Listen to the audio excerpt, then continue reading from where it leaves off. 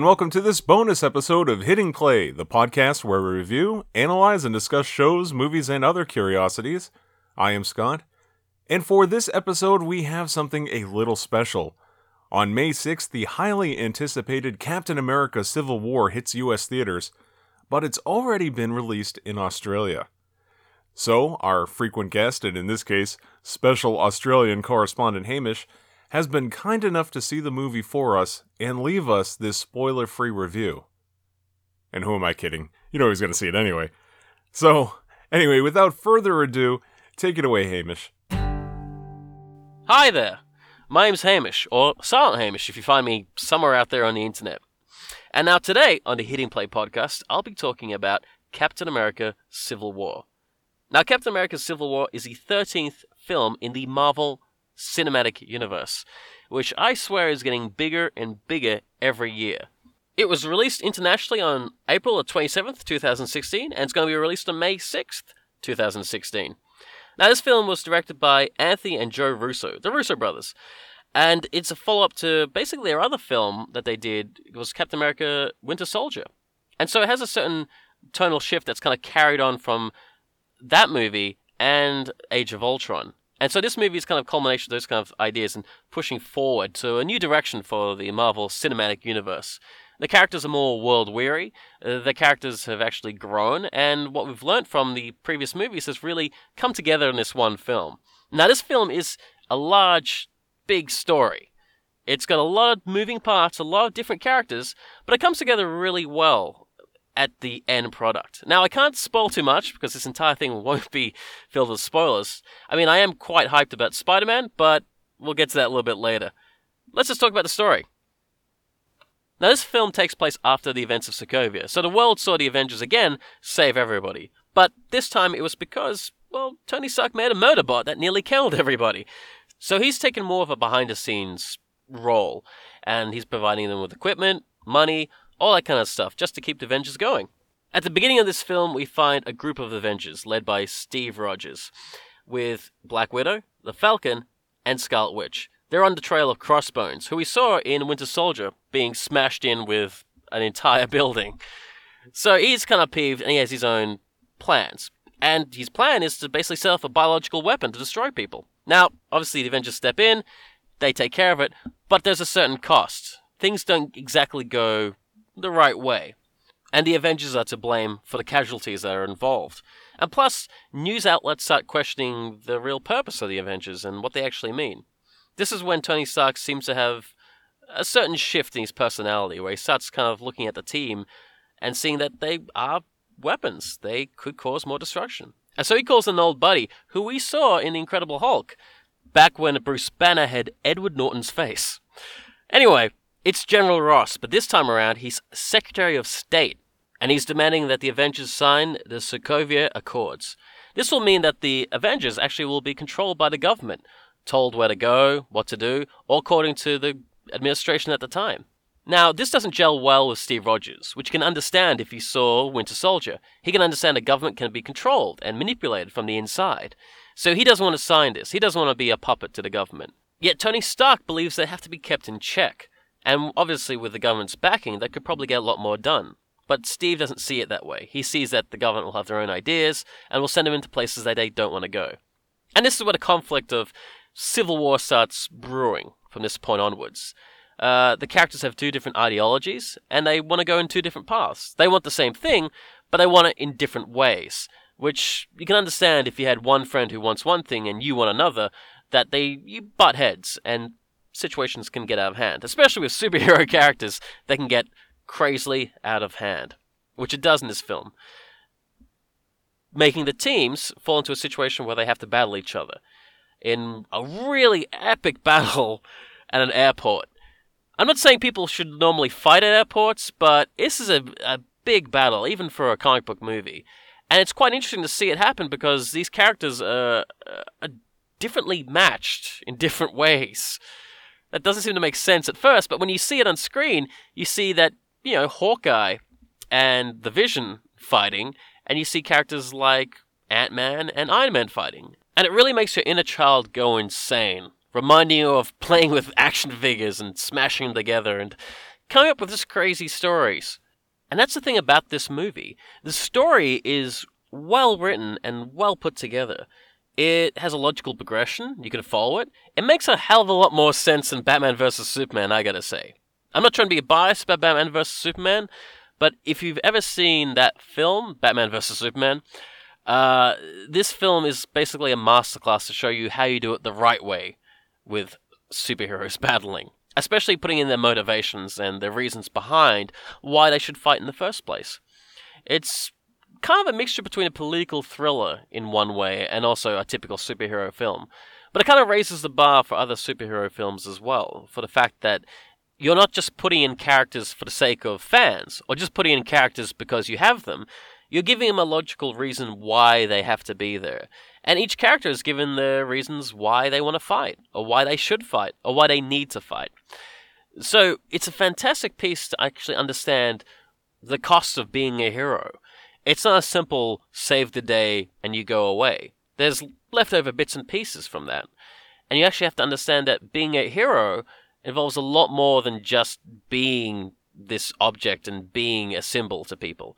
It's a lot more to it. And this film actually really shapes that idea and changes it. Especially for the fact that if there are kids watching this movie as well. Remember, this is still technically a kid's movie as well.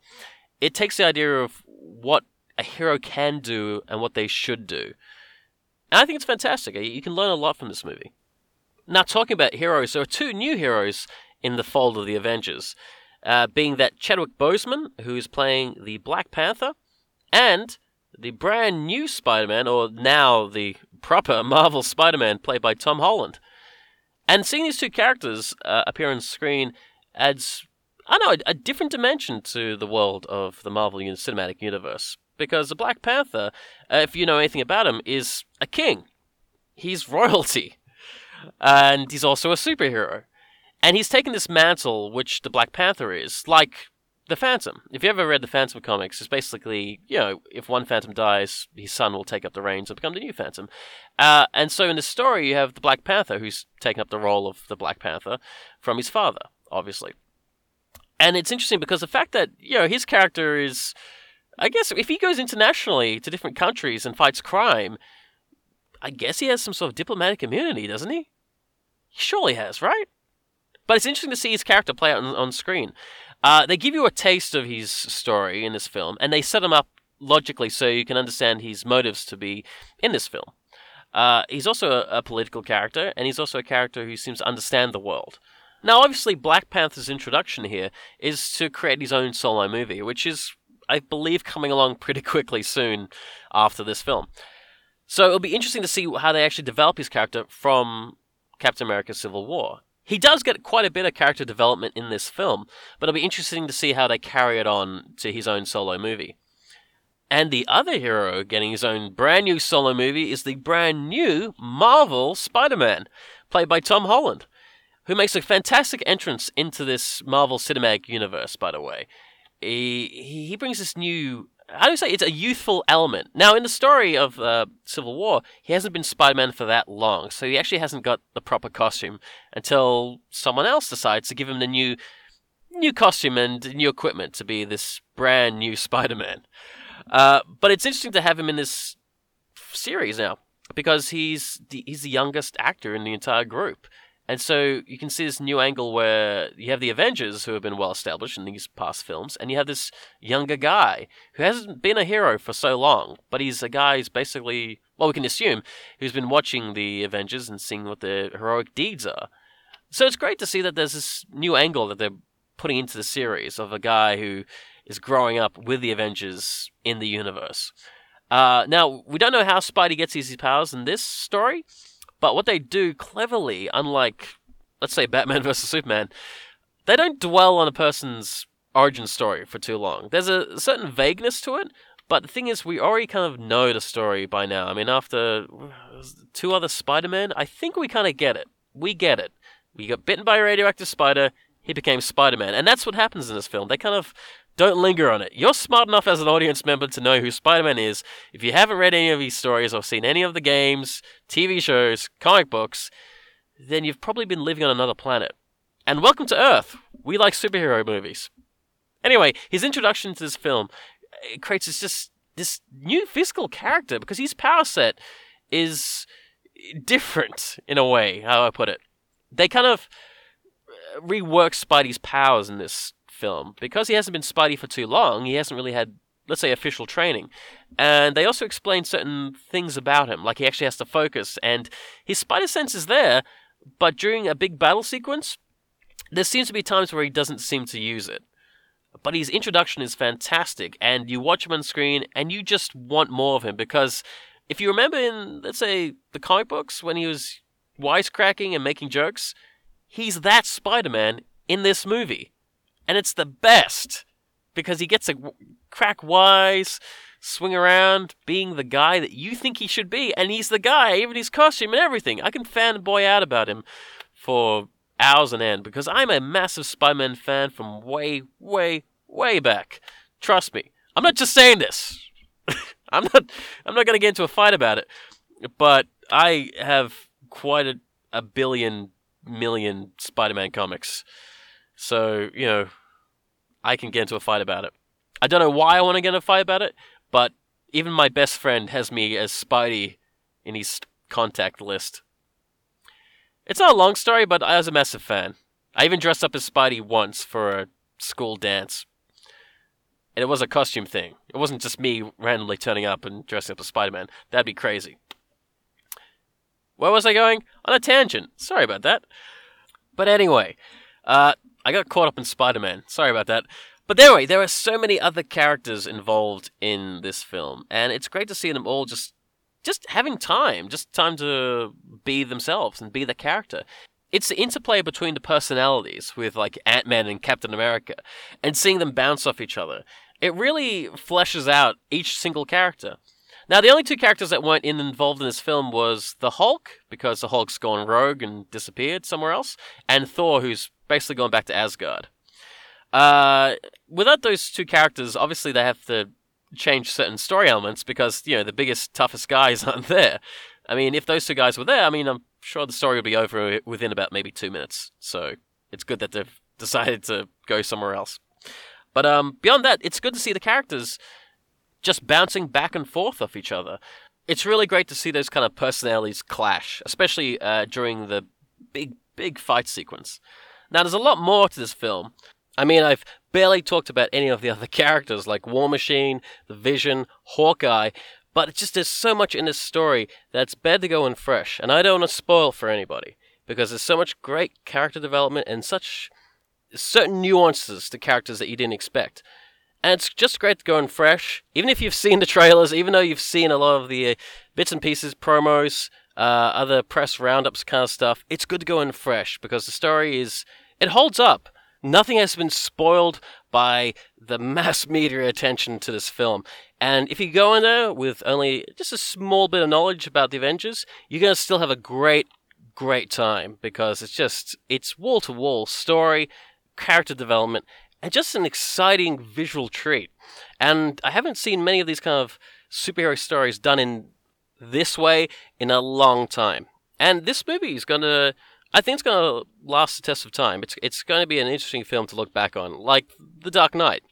You can look at a film for what it is, and this film tells you a lot more about character relationship, and it doesn't pander to certain fan bases. It creates a story using the characters that they have at their disposal. It's fantastic. Go and see it.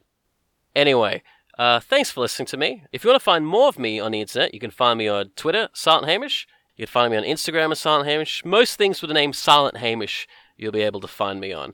Or you can find me in other podcasts from the Hitting Play collection of podcasts you can find on iTunes. Or also on Vine as Silent Hamish. Anyway, thanks for listening to me waffle on for the last 15 minutes.